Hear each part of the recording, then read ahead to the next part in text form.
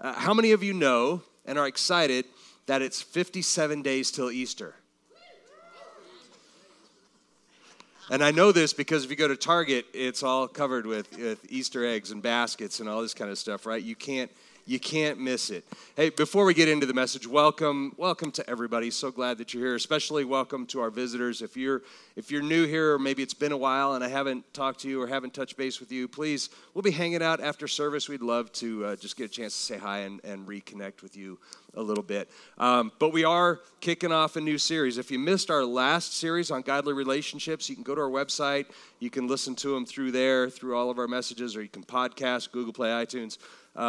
I think it was a worthwhile series. You know, some people think, well, it's that transition. It's kind of a throwaway series, but there are so many problems with relationships in general, all different aspects of relationship, that I think it was so important to get a firm grounding on what God says about relationships. And it's cool because there's no aspect of our lives, there's nothing that happens in our lives that the Bible doesn't address. It either addresses them specifically, explicitly, or it gives us the power. It gives us the guidance to get through every single thing that would come our way. There's nothing that we experience today that the Word of God doesn't address and or give us the instruction for how to get through it. It gives us the very power of God to get through what comes at us. So that's why I was excited about that. This is going to be a continuation of that. We are going to talk about Old Testament prophecy relating to a coming Messiah. And we're going to be talking about this all the way up through Easter. See the tie in there? A coming Messiah and Easter. Okay, I was hoping that the light bulb would go off there. So we're entering now into this time that a lot of people call holy season. Okay, there's Lent and there's Passover and there's all kinds of things. In fact, it's 11 days to kick it off, 11 days till Ash Wednesday. And this isn't a comprehensive list, by the way. There's more. 11 days till Ash Wednesday, 23 days until Purim begins, 50 days until Palm Sunday, 53 until Passover, 55 until Good Friday, and then 57 until Easter. How many of you know the significance of all of those days? How many of you know the significance of all those celebrations? Or is it just, I kind of roughly, vaguely know that there was this thing that happened on that time. There's kind of this story that goes around that. That's kind of most of us, right? Really, even Christians go like, well, I confuse Good Friday and Palm Sunday and Passover. What exactly are all those things? And sometimes we do that. And I'm not here to go down through all of those holidays, but we'll kind of explain and talk about the significance of them as we approach the individual days. But it's more than just what happened on that day. What does it mean? What's the significance of it? Why do we really even talk about it? And you might be going, okay, some of those are just Jewish holidays, right? Some of those are the significance is that it's a Jewish holiday. That's what it's all about, right? And there is some truth to that for sure. But every single one of these celebrations and all of the others that we can think of that are out there are at their very core about Jesus Christ. Did you know that? Did you know that? Even Purim. You look at Purim, and that's going to be one that I'm going to go through. I'm going to devote a whole message to that. How does that relate to Jesus Christ? And in fact, the question that I have for you before we even get started is this. Of the Bible, of all the books in the entire Bible, Old and New Testament, how many of them relate to Jesus Christ? You guys are smart. Those of you who read my notes that are online, like John, as always, it's not cheating if they're available, right? All of them. Every single book of the Bible foretells of Jesus, explicitly talks about Jesus, or is in some way about the gospel message. the good news of Jesus Christ. Every single one of them are. And not only is he in them, but he is absolutely central to the entire Bible, old and new. And not only that, but it is imperative that we understand the significance. Because without that, without Jesus and reading it through a lens of Jesus Christ, it's going to be nearly impossible to understand the entirety of Scripture. Again, old and new. We call it old and new. In Jesus' time, they just called it the Holy Scripture. There wasn't anything old about it. And in fact, sometimes we draw that line, well, okay, at Matthew, it switches over to the New Testament. And that's maybe a good way to wrap our minds around, okay, pre-Jesus and, on the earth and then post. Maybe it helps us with that, but sometimes I wish we didn't even have that designation because it makes us think, well, old is before and we're not even going to worry about that. We need to understand the entirety of Scripture. There's no way that we can grasp the significance of God's plan for us unless we understand where it started. There's no way we can understand the power of the gospel message of Jesus Christ and our absolute need, our desperation for a Messiah. There's no way we can understand that if we don't understand the basis in the Old Testament Scriptures. Gospel of Jesus Christ is about so much more than our salvation. In fact, it is power. Scripture itself says that the gospel message of Jesus Christ is power. Do you see it like that?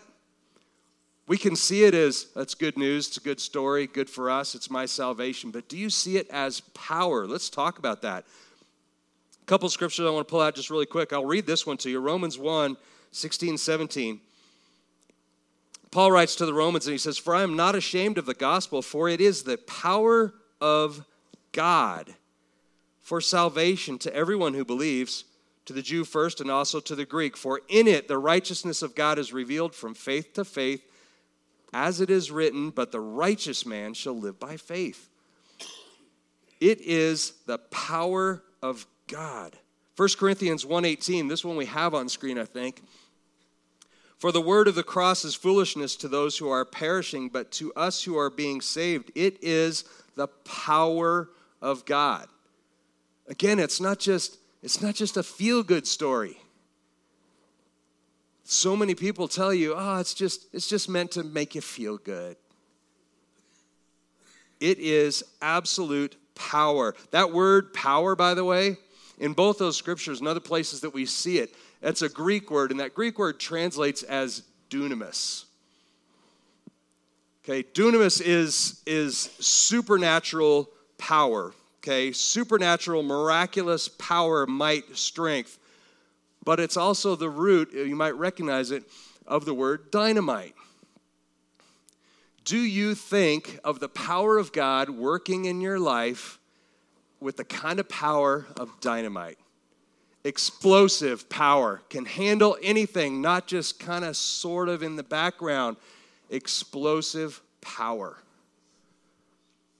There's so much in the word that goes back to that. Did you know in the very first, in Genesis 1, this is not in my notes here, but when it says the Spirit of God was hovering over the waters, right? Before anything, the Spirit of God was hovering over the waters. Did you know that word spirit translates as violent wind?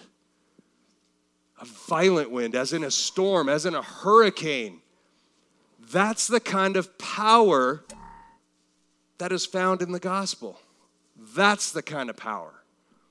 And that's what we need to understand, because if we're going to latch onto something to help guide us through this life, we need something powerful.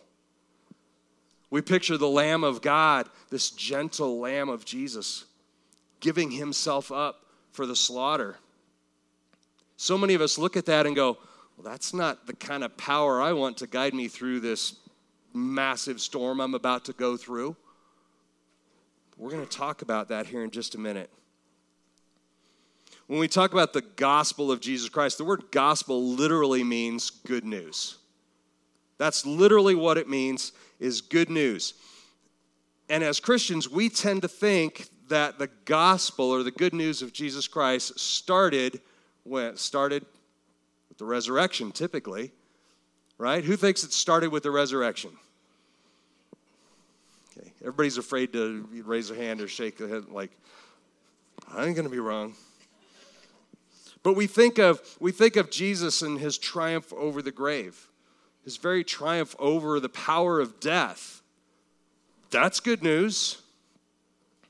So sometimes we think that it started there, but again, we can't see the fullness of God's plan in the bad things that happen around us. We can't see that when something terrible happens to you or happens to somebody in your family or something that we perceive as, why is this being allowed to happen? We can't see the fullness of God's plan, and many times it just seems cruel.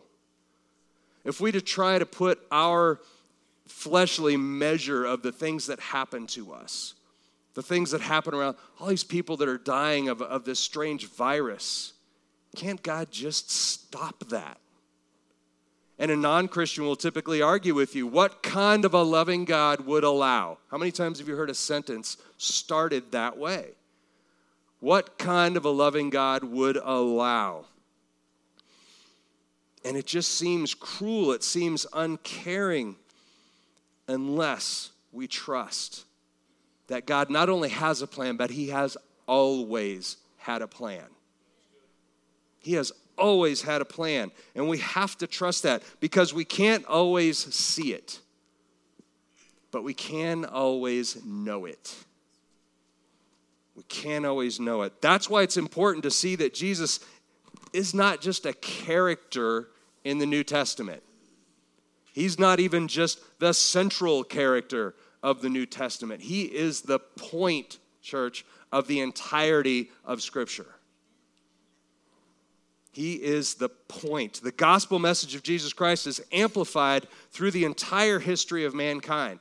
We see it everywhere from the beginning, and if you don't understand that, or worse yet, if you don't believe it, the power of the gospel is going to be minimized to the point to where you're going to start relying on earthly things to help you. You're not going to see it as this dynamite power to blow up anything that's in your way. See, the power of the gospel, that very power is our hope and our anchor when we're struggling to persevere.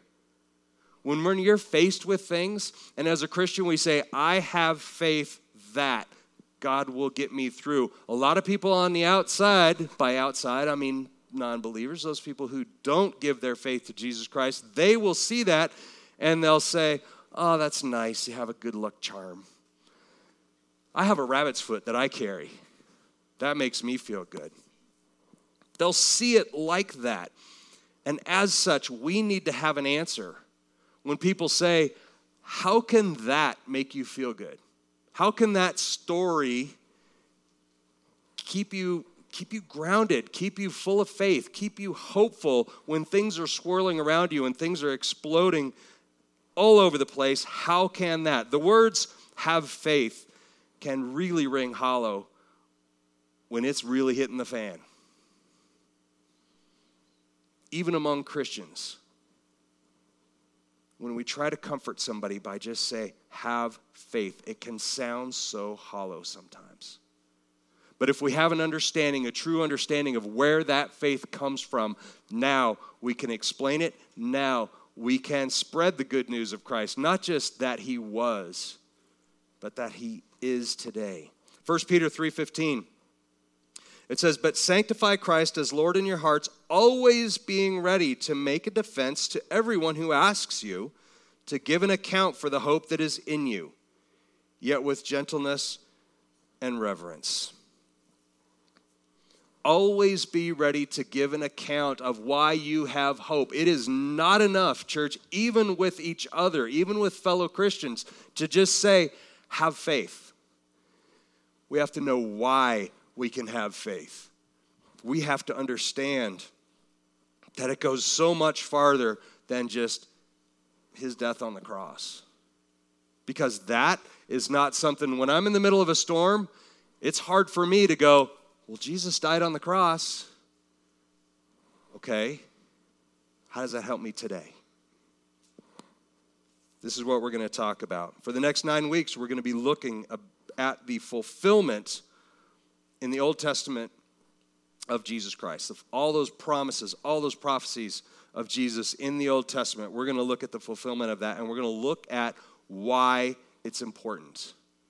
So the first question, and most of you seem to agree, and that's good, that the entirety of Scripture is about Jesus, but we know this because unless we completely discount the words of Jesus Christ himself, which even those who were opposed to him, the Romans, even those people who were opposed to him couldn't doubt his own words. No one has been able to refute the words of Christ himself. And in Luke 24:44, it's recorded, Jesus says, "Now he said to them, 'These are my words which I spoke to you while I was still with you, that all things which are written about me in the law of Moses and the prophets and the Psalms,'" that's the Old Testament, "'must be fulfilled." Okay. Jesus himself says it's all about him. So unless we completely mistrust that, we take that to heart. Now let's look at what he means by it's all about him. So the question, what's the first hint, the very first glimmer, the very first hint of Jesus Christ in the Bible? What book and verse is it found in? Anybody know? Genesis, crushed the head, okay. Okay. But Genesis is kind of vague, I think.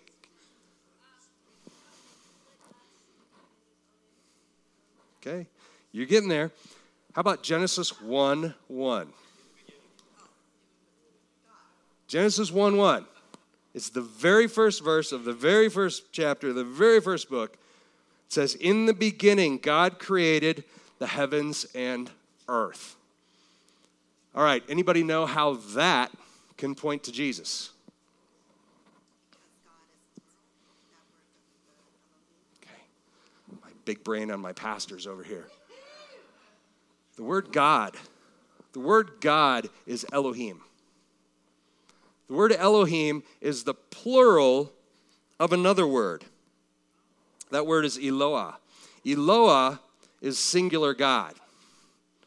Elohim is plural God. And that term Elohim is used throughout. Okay. That's our very first hint. But it gets even clearer than this. Genesis 1:26, a little bit farther down. Some of you were thinking this way. "Then God said, 'Let us make man in our image according to our likeness, and let them rule over the fish of the sea and over the birds of the sky and over the cattle and over all the earth and over every creeping thing that creeps on the earth.'" Creeping thing that creeps on the earth. I like that it keeps using the word creeping. But let's focus on the us and our. Let us make man in our. Who's the us and the our? Us and our. There are all kinds of scholars who argue this. Okay? It might be that us and our is God and the angels. Anybody think that? God and angels? Trinity?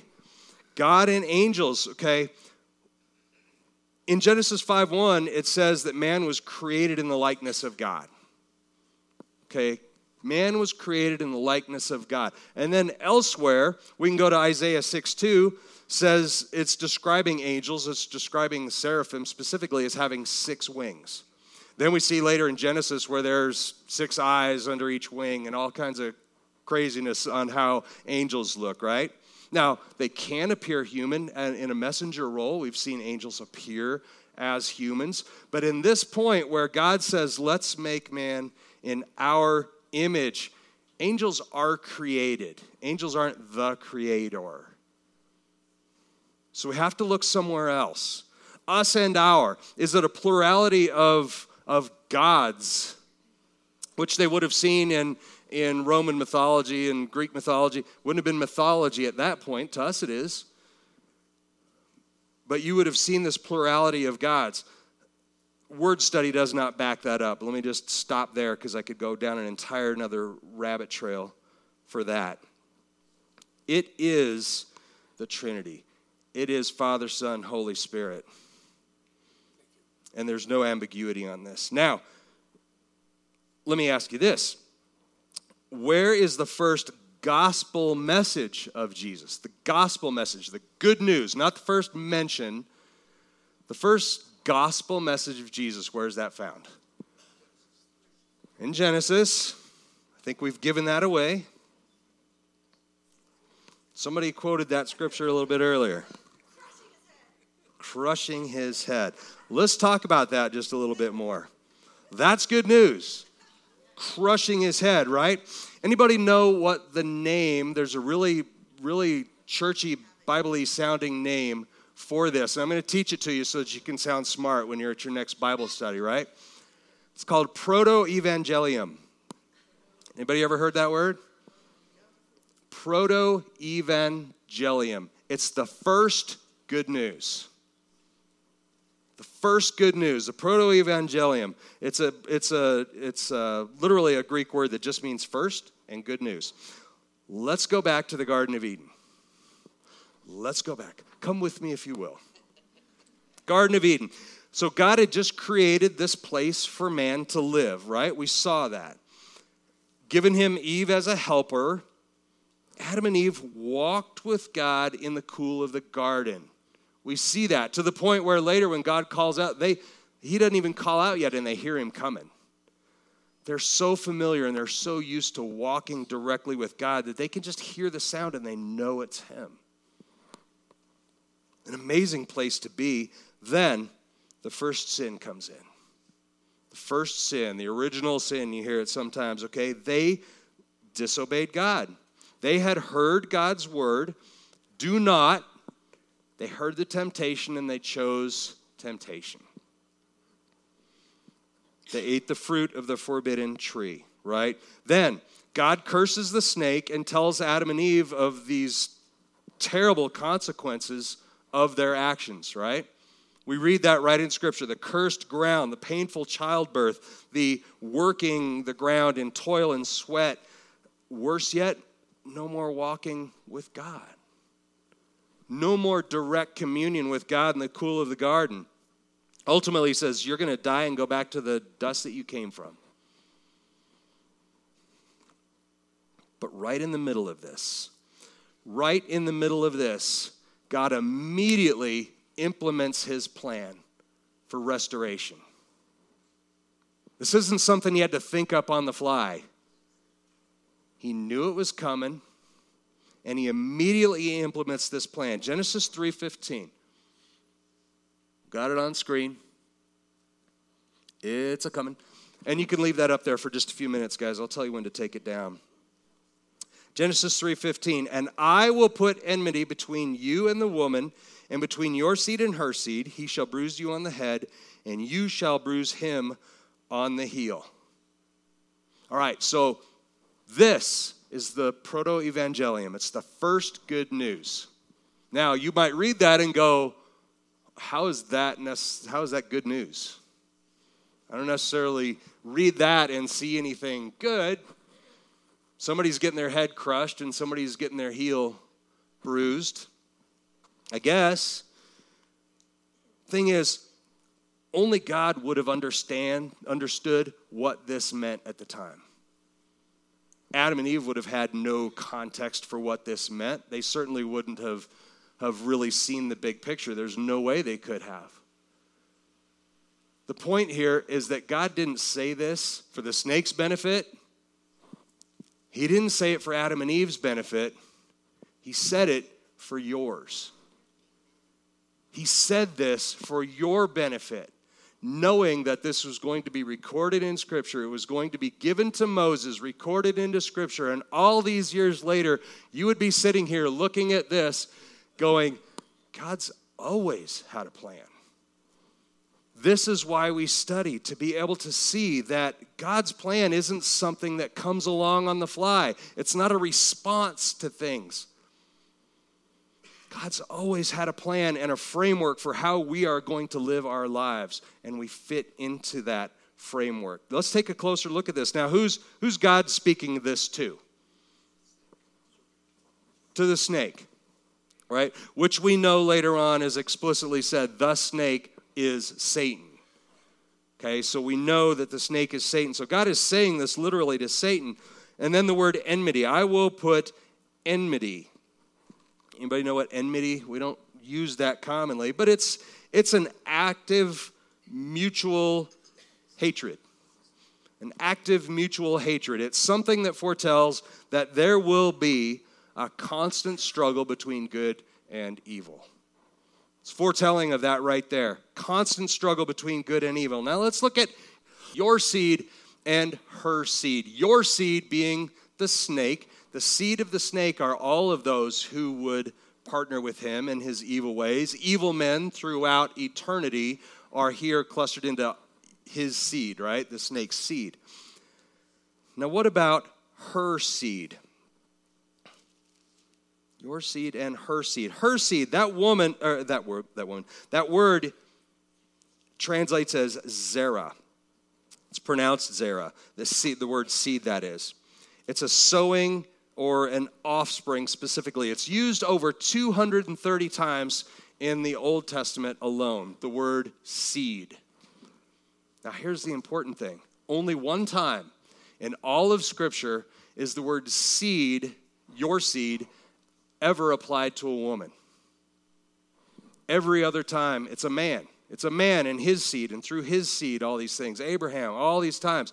This one time and this one time only, we see the seed of the woman. Why does this make sense? Because of Jesus.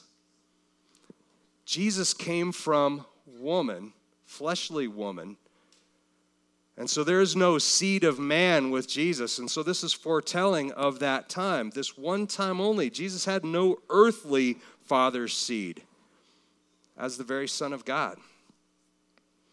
Again, pointing to Jesus, verifying Jesus. They would not have understood it then. He shall bruise you on the head. Again, he. Who's the he? He shall bruise you on the head. Anybody know who the he is? Well, how do we know this? Because it's capitalized, right? No? That's how I know it's Jesus speaking. It's because it's capitalized. Yeah. Only God would have known. Only God would have known at that time.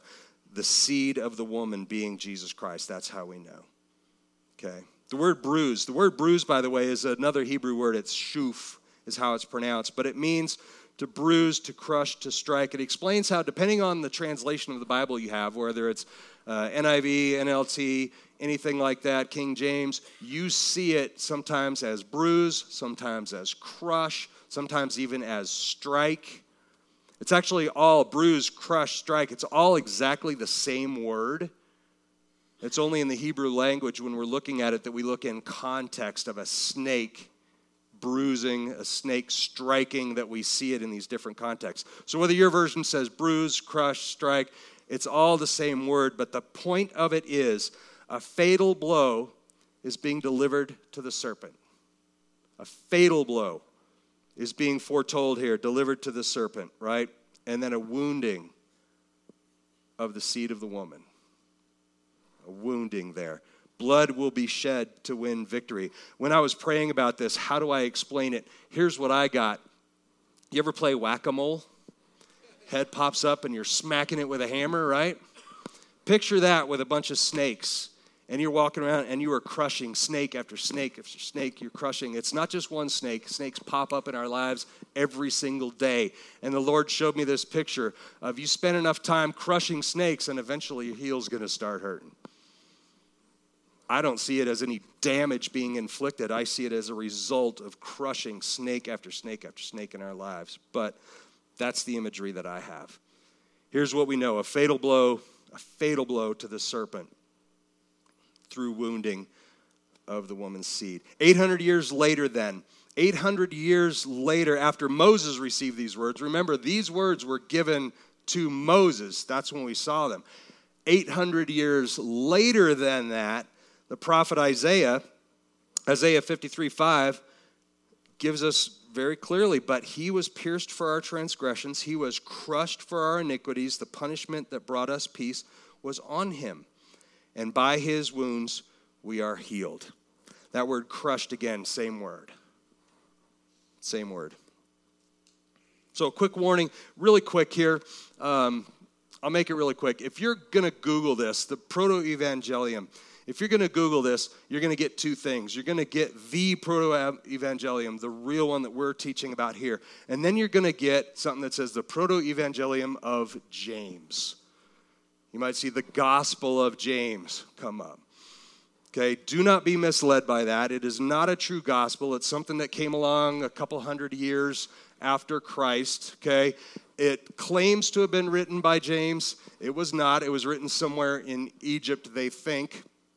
And it goes in to describe Mary. Basically, it elevates Jesus' mother, Mary, and talks about her childhood and all these kind of things. So you'll see that. I only want to bring this up because I don't want you to get confused. It is not a true gospel. So if you Google that word, be sure you're looking at the right one, okay? Now, let's go back to the message here. When the world seems to be in turmoil, hurtful things are happening to you, painful things are coming your way, it can be really, really hard to hold on to God's promises and say, I'm going to trust in that. Unless we see his redemptive plan has always been there. And we've always been able to rely on it because it has always unfolded exactly as it was prophesied to unfold. So we know that. Hebrews 11:1 says, now faith is the assurance of things hoped for, the conviction of things not seen. So why do we need faith? Why is it even important that we have faith? If it's just going to happen for us, why do we need to have faith? Hebrews 6:17-19. I'll read this to you. It's a little bit longer.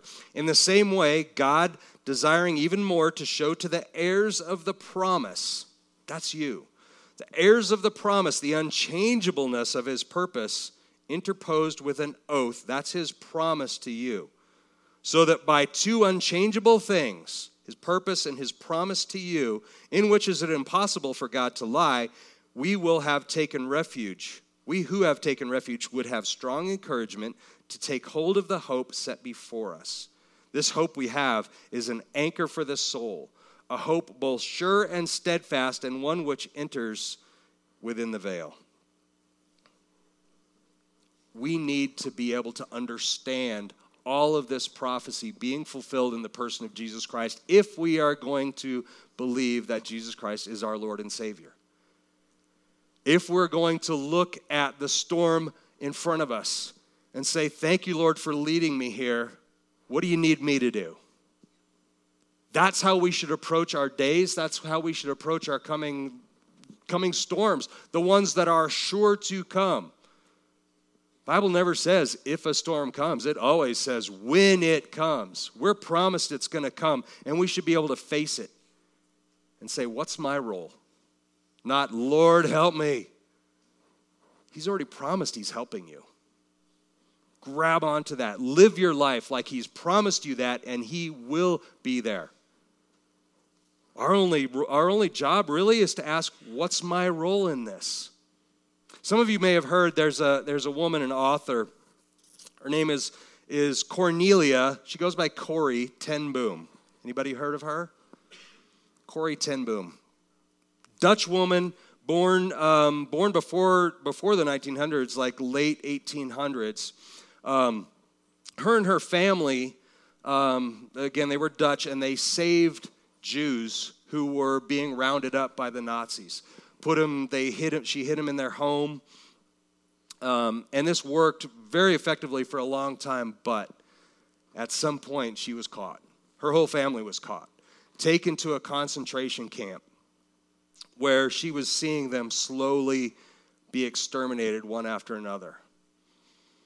Ultimately, she is the only one of her family that survived. But she has a quote that she said, or that she wrote it later, but she was making notes while she was in the concentration camp. And this is it. You might have seen this quote. Sorry for the resolution there. In order to realize the worth of the anchor, we need to feel the stress of the storm. When you wonder, you can pull that down. When you wonder how God can allow these terrible things to happen around us, is it maybe so that we see our reliance on the anchor? Is it maybe so we understand that we absolutely need an anchor? We need a Savior. We cannot do it on our own. And not only that, but I have an anchor that I can trust. Because from the very beginning, from the very creation of the heavens and earth, God had a plan that Jesus Christ would be my anchor. And it's proven time and time again. This isn't something we have to guess at. This isn't something we have to hope for. This is an assurance that we have of the power in Christ. Worship team, you guys can go ahead and head on up. So whether you are right now in the middle of a storm, or you're seeing one on the horizon coming your way, or maybe you're in this great sweet spot where there are no clouds in the sky, but we know one's going to come. We know it's going to come. We need to choose our anchor wisely. Are you really going to rely in your own abilities to get through what comes? Are you going to rely on having a whole bunch of gold coins tucked away in your vault someplace? You watch TV commercials and it'll tell you that if you just have enough gold coins socked away someplace, you're going to be fine. Choose your anchor wisely. Psalm 46, 1 through 5. I want to read this to you. God is our refuge and strength, a very present help in trouble. Therefore, we will not fear, though the earth should change, and though the mountains slip into the heart of the sea, though its waters roar and foam, though the mountains quake at its swelling pride. There is a river whose streams make glad the city of God, the holy dwelling place of the Most High. God is in the midst of her, and she will not be moved. God will help her when morning dawns. When I see the storm coming, church, I choose Christ. He is my anchor. And if you're here, we're going to go into communion in just a moment. Sometimes I look around and I see faces that I recognize. And the assumption is, oh, we all know Christ. We've all given our hearts to him. We've all turned our lives over to him. And I'm preaching to the choir, so to speak. That can be a mistake, because just knowing who Jesus Christ is not surrendering yourself to him. When we say, have you made Jesus Christ the Lord of your life, that implies that you're willing to give it to him. Not just the parts you can't handle. I'll handle everything, and then I'll pull the fire alarm if I need help. That's not how it works. And so if you're here, I want to invite you. Maybe it's the first time you've ever done this. Maybe it's to a depth that you have never done before. Surrendering yourself to him. We know what Scripture says, Romans 10:9. Believe in your heart, confess with your mouth that Jesus is Lord, and you will be saved. That's the easy part. Believing it, okay? We can believe it. We can confess it, okay? Most of us could probably do that right now if we had to. What about truly surrendering your life to him?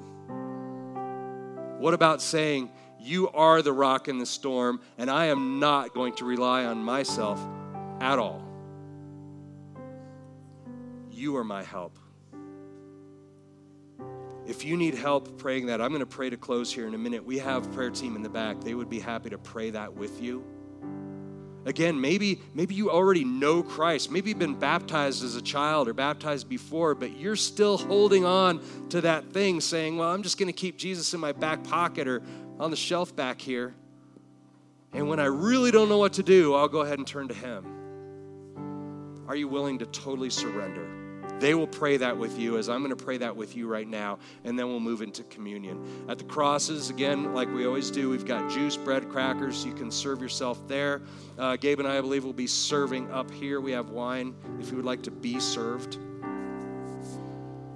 But let's do this with an assurance of who Christ is. He is our rock. There is nothing in our own power or our own strength that can stand against the storms. There is nothing that has ever been prophesied about one day you'll have all the power to do this yourself. It has from day one been Jesus Christ is your power. So Heavenly Father, we just thank you. We thank you that from the beginning of time, you have known us. You have known how we would be. We're not somehow worse than you ever expected. You knew, and you made a way. You gave the most precious thing that you had, you gave for us. And so, Lord, I personally, and if you want to join me in this, I repent of ever thinking, I've got this figured out. I repent of ever thinking, I can handle this. Lord, I trust in you as my Savior, and I surrender myself to you. I surrender all my hopes and my dreams and everything I ever had, ever will have. God, I turn it over to you. And I kneel at the foot of the cross. And I call you my Lord. So, Father, I thank you. And I praise you for what you have done. In Jesus' name we pray. Amen. Thank you, church.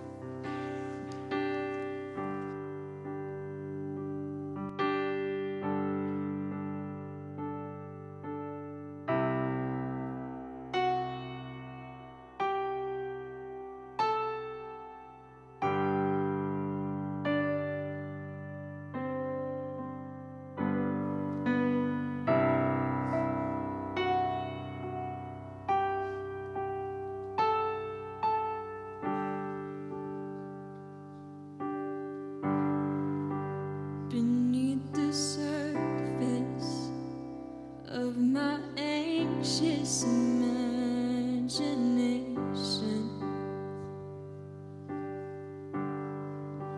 beckons a calmness that is found in you alone. It washes over every doubt, every imperfection.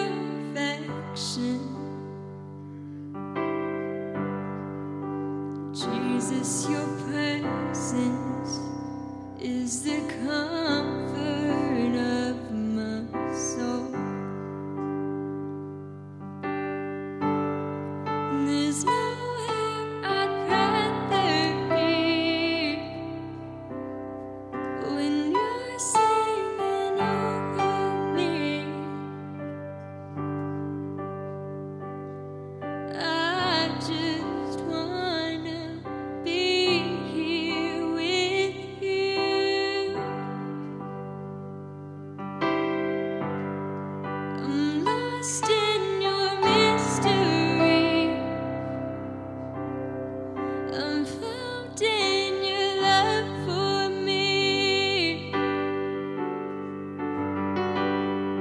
I just wanna be here with you.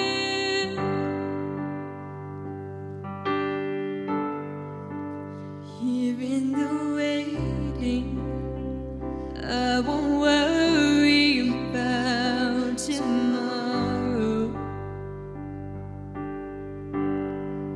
No need to focus on the things I can't control. All my attention on the wonder of this moment. Jesus, your presence is the